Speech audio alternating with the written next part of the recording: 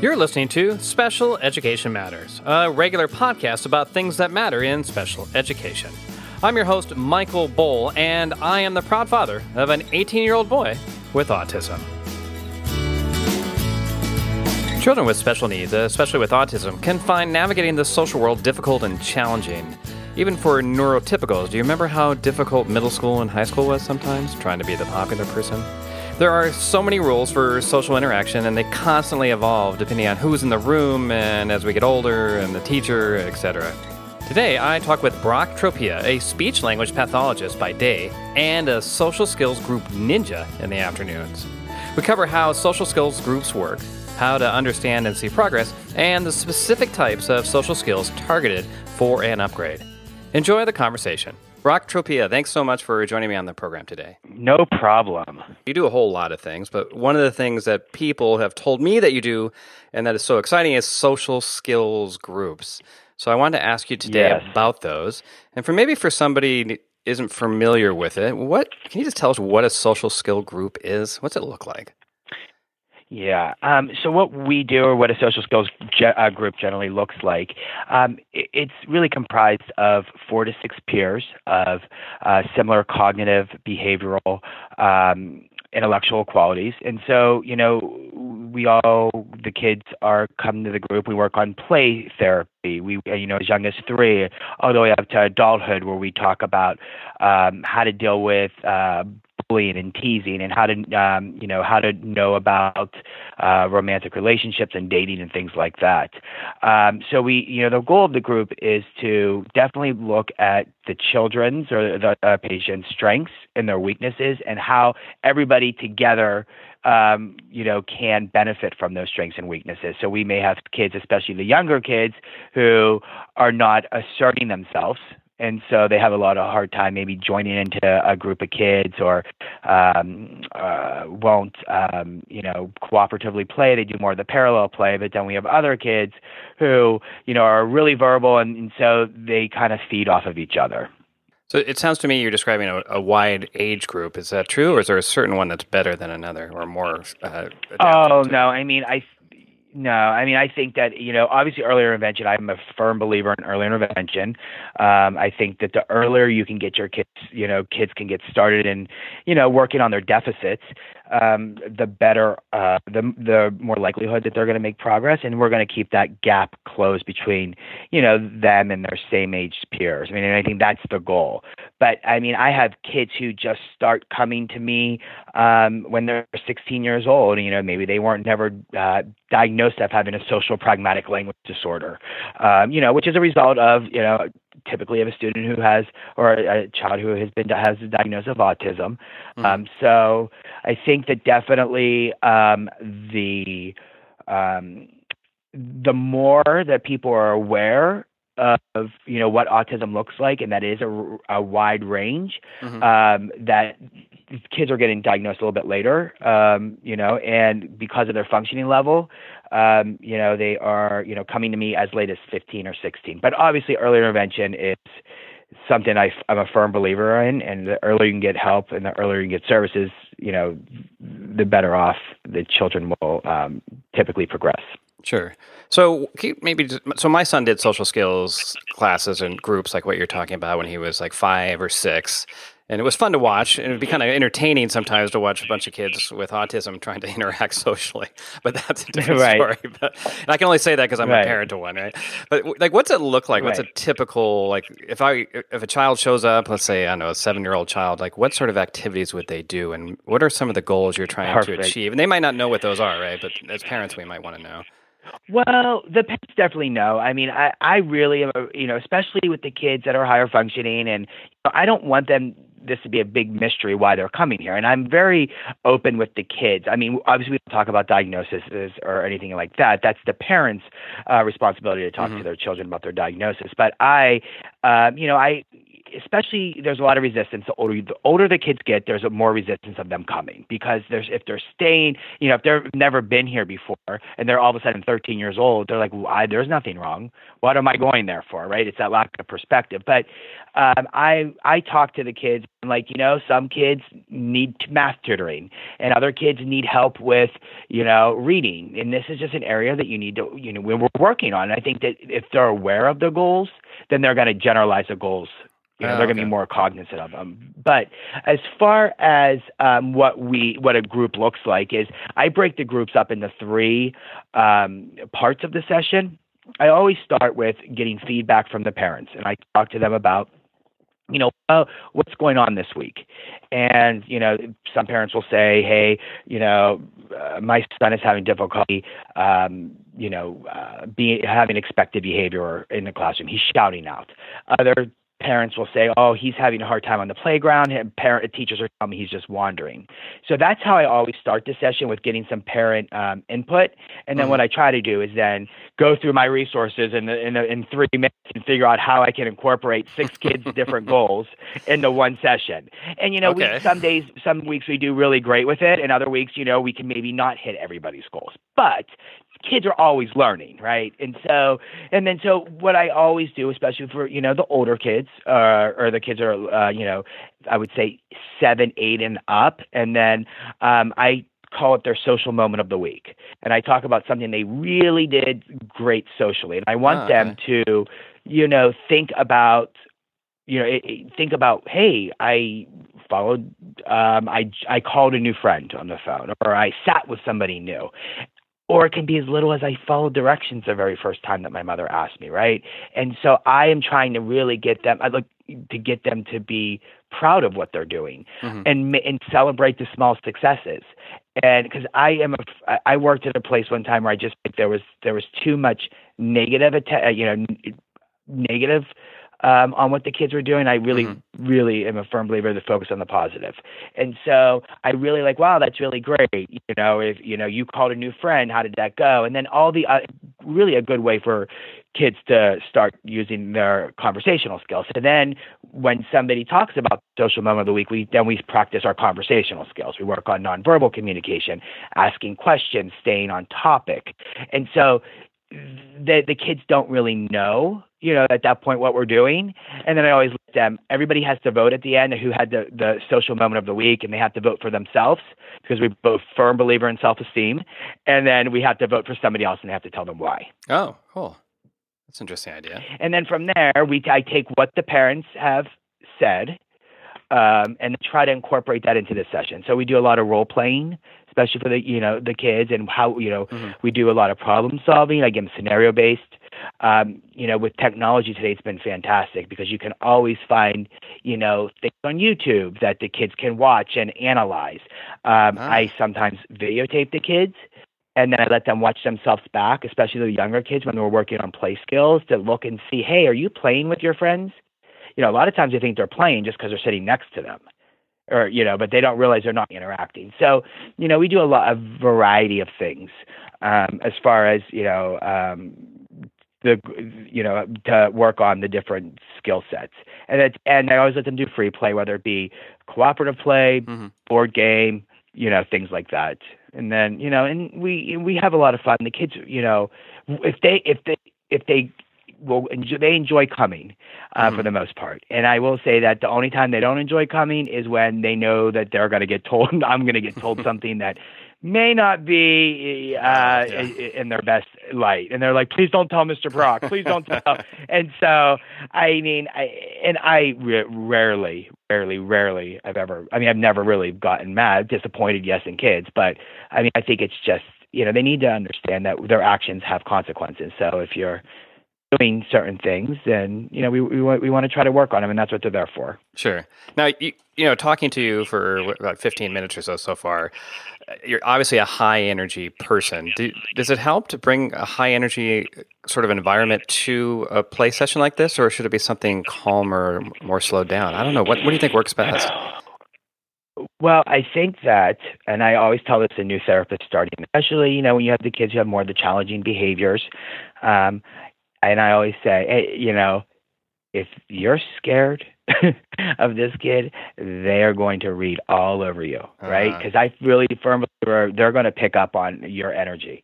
And so I think it depends on the group. I have some groups that high energy does not work, and they're looking at you like you have lost your mind and who is this and why are you doing this? And the younger kids, they love it. I mean, I think it depends on the kids in the group. And I don't put kids in a group based on their age. I never have. I put them on their, I may have three different groups for 8 and 9-year-olds, and they may be all be working on different things. I mean, some kids may be working on just following directions and and doing what's expected and unexpected and saying kind words to your friends, using your social filter, compared to kids who are maybe a little bit lower functioning, have some more deficit. So I really try to match the kids, but I think you have to read who the kids are, especially when you hit those teenage years. I mean, I think there's only you can only be so loud and so crazy for so long, and they're looking at you like you've lost your mind. So you definitely you got to know your audience, and you got to know who you're talking to, right? So if they're looking at you like and they're like, I am not buying into this, then you need to change your approach. So what I do for those situations, especially for the kids who are like older, we do different types of things. So now we're watching things like on YouTube, and maybe we'll watch like The Big Bang Theory, right? And okay. so, and then we'll pick out, different types of, who can pick out the sarcasm here? What do you think about what Sheldon just said? And the kids really like that. I mean, Sure. I feel like you got to do what you're interested in, but at the same time, they have to realize that the world does not revolve around them, and they need to learn flexibility as well. Well, talking about watching The Big Bang Theory, it makes me wonder about metacognition. Like, what age do you find kids with autism start to understand or reflect on their own behaviors and are able to see themselves sort of out of body? You know what I mean? At how they're behaving and how they're reacting and how they want to change it. Exactly. I think that when we're talking about, videotaping kids, right? And so it's all perspective. So again, I think I'm playing with kids just because I'm next to them. They don't realize that they should be talking and interacting with them. Just because they're playing Legos next to another kid who's playing Legos, you're not really playing next to them. Yes, you're parallel playing, but you're not interactive and cooperatively play. I think it really is going to, to be honest with you, it's a case by case, right? I have kids, some kids are so they're hypersensitive, right? And it's this big aha moment when they realize and I talk to them about, well, tell me your friends, and they list off 30 kids in their classroom. And then I go through and go, well, just because they're in your classroom doesn't make them your friends, right? Like, right. Then we break down, like, well, what is a friend? Is a friend, And so that's I think it depends on the kid, but I would say that, we can talk to kids. Do you think that's a good choice? Do you think that's a bad choice as young, when they're younger, and they may be able to identify good and bad choices. But I think as they get older, I would say that it's a maturity type of process.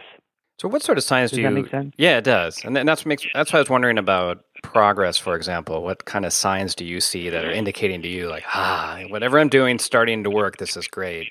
And how often do you see progress? Well, and I think that's what's interesting about the social skills group, right? Okay. So the goal is we want them to generalize the skills that they've acquired, so that when I first meet the students, I'm determining if they're acquired deficient or if they're general transfer deficient is what it's called, actually. Okay. And so have they acquired their skills but they're just not utilizing them, or do they really not know what they should be doing in this situation? I always tell parents that learning social skills is like learning math. They need to be taught the steps, right? So it's concrete. And so when you are walking into a room, you need to walk up to the person, you need to look at them in their eyes, you need to say hello. So that's how we really do, real teach concrete, the social skills. Real concrete. The problem with that has always been, will always continue to be, is that the world's unpredictable. Yeah, sure. Right? So just because when you are inside, how you act in a movie theater and how you act on the playground are two different ways, right? You have to almost learn how to crack the code or be a social detective and look around and see what everybody else is doing, and then try to blend in. And we talk a lot about blending in. always makes me laugh when a child goes, well, what if everybody is doing the wrong thing and you want us to blend in? Well, and I always say, well, if you can tell me that they're doing the wrong thing, then you shouldn't be doing it. So, we're real big. Look, I always tell parents this. I don't want to change who your child is. I want to help them be the best they can be. I can't make your child want to go and play with other kids. I can't make him want to go and talk with other kids and have 17, 20, 30 friends. Right. It just is, you can't do it. You can't give them that intrinsic motivation. But what I can teach them is to know that what my goal of the group is if they want to do it, they have the tools in their tool bag to do it. Okay. Does that make sense? It does. And so I don't know if I answered the question correctly. You did. I kind of go off on my tangents. You get an A. Okay. I'll give you a check next year. So it brought to mind, though, some thoughts for me. So I used to do a podcast on autism called Autism Podcast when my son was first diagnosed about, 15 years ago or so. And so I would interview people who have autism, usually higher functioning people, so we could have that kind of conversation. And some of them, when they were to listen to what you were talking about or the idea of social skills groups, they would get angry and they would say, look, I'm me, so let me be me. And so what do you think about the argument of let a person who has autism be that person and not always have to adapt to the typical population? Honestly, and I feel like what has been so fascinating over since I started my career, especially since I would say in the last 5 or 6 years, I'm getting a lot of adults from the workplace who are being told that you need social skills training from their HR departments.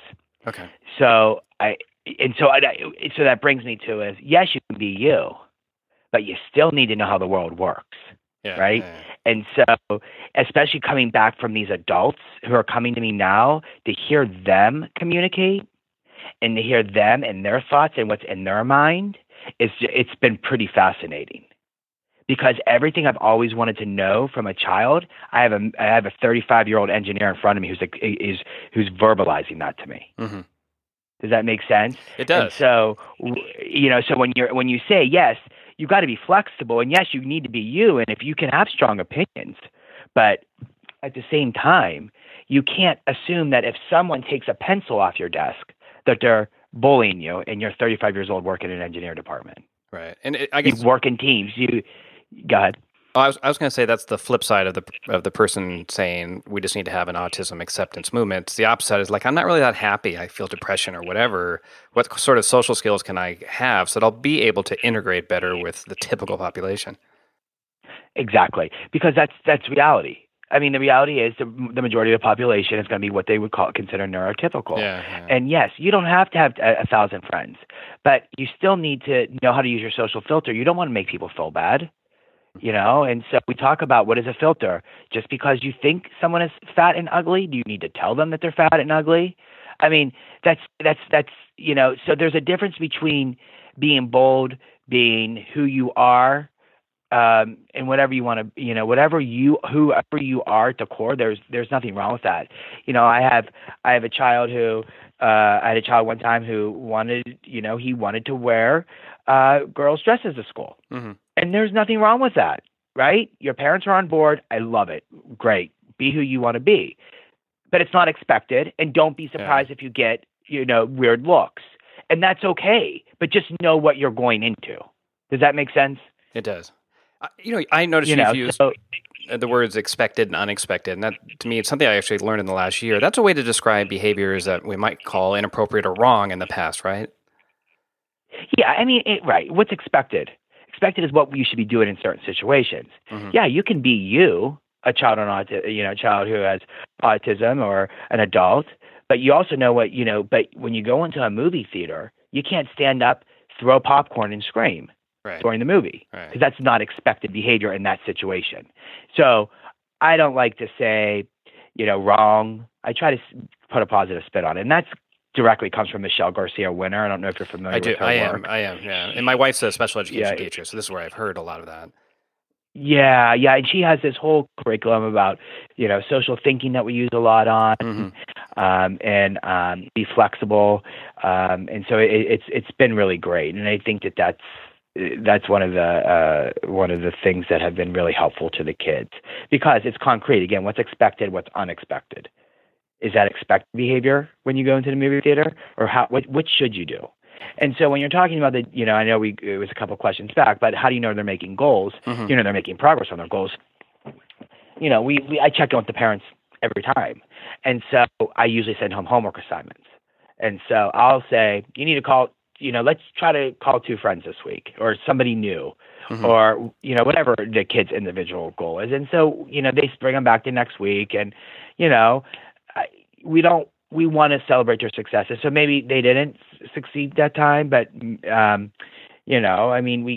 want to make sure we're setting these kids up for success. So just because I'm telling the kid, it'd be nice if you reached out to so and so. Well, we want to make sure that's a positive experience mm-hmm. for them too. Right. So that's why it's nice to have the parents here to give you feedback every week, compared to what you can get in a school. Now, I am all for school services. I think they are fantastic, and it really sometimes it bums me out that sometimes the perception is that sometimes if you're getting it for free or through a school, it may not be as good. Well, that's not necessarily true at all. So my thought is but I'll say one of the biggest differences between myself in a private setting doing a social mm-hmm. skills group and what you can do in a school. You have constant communication with the parents. I mean, you see the parents every week. Right. They're coming in, where at school, you don't have the luxury, I mean, you have, so I talk to the parents 5 minutes.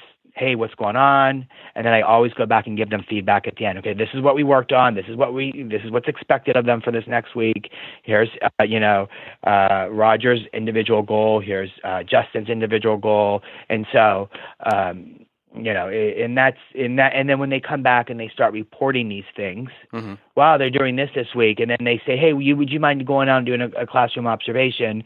And I see a completely different child than I saw when I initially did. And, they're more interactive, and they're more, they're doing more expected things. And so that's been nice to see. Awesome.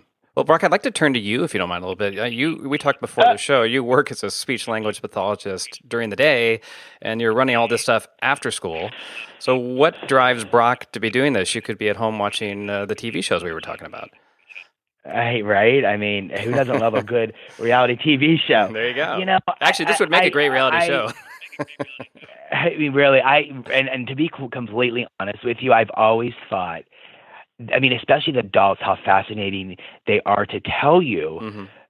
How they see and think. And it's so incredibly fascinating, because things that I've always wanted to know, like I said, they're able to communicate to me, like you see in pictures, and you only can relate your experiences to things that relate to you. You have a hard time relating to the rest of the world. So it's pretty interesting to see. But, I have been so blessed in my life, and I truly say this. I remember when I was filling out my grad school applications and writing all these essays, what seems like 20 years ago now. But I remember what I wrote still to this day. At the end of the day, I want to be a happy person doing something that I love, that I never have to worry. I get up in the morning and regret my decisions. And I can honestly tell you that I have been so blessed to be a part of children's lives.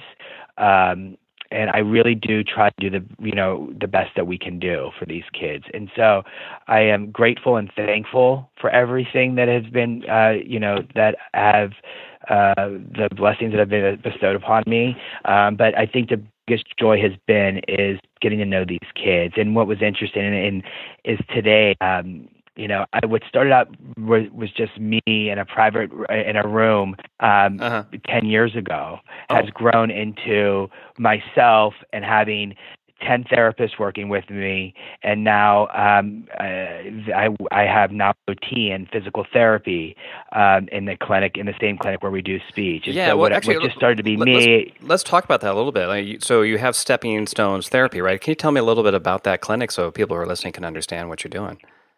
Oh, yes, absolutely. So We are a multidisciplinary pediatric therapy clinic in Newport Beach, California, Gotcha. and we specialize in children with developmental delays. And so we have on-site, we have occupational therapy, we have physical therapy, we have speech therapy, individual speech and language therapy, as well as social skills therapy, because it really is considered a pragmatic language group. Okay. And so, and then in addition to that, we also have a learning center here for students who are homeschooled. Nice. And so kids come here, and that's a whole nother conversation we could have. But kids kids come here Monday through Thursday from 9 to 3, and we facilitate their learning. We have teachers on site, and they make sure they're meeting their requirements, because parents just don't have the time or have maybe the background to educate their kid. Right. And so we provide all the work samples so the parents then can turn them into their homeschool agency. We specialize with the population, which we would consider twice exceptional, or the 2E child. And I don't know if you're familiar with that. Oh, yeah. So, as a teacher, I am. So, yeah, the child might be completely brilliant on math or one situation, but then have some, I don't know if like dyslexia, some difficult behaviors. Or dysgraphia, yeah. So that's who we cater to. And so that is my newest passion. And we opened last March, because there was a school in the area that specialized in twice exceptional kids, and asked me if to help out transition the kids to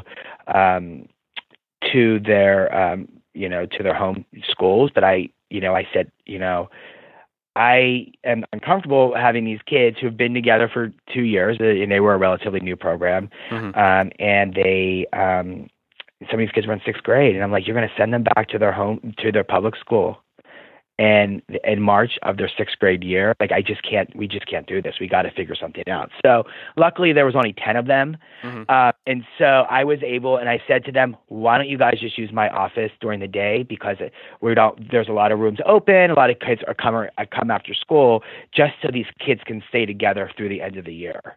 And so that was my goal. And then they convinced us that we should keep it going. So now we do that during the day as well. Brock Tropea, thanks so much for joining me on the program today. No problem. Thanks for listening to another edition of Special Education Matters. For more information, including show notes, head to our website, csnlg.com/listen. And if you like what you hear, please consider giving us a review on iTunes. Those reviews bring us lots of happiness. I'm your host, Michael Bull, and we will talk again soon.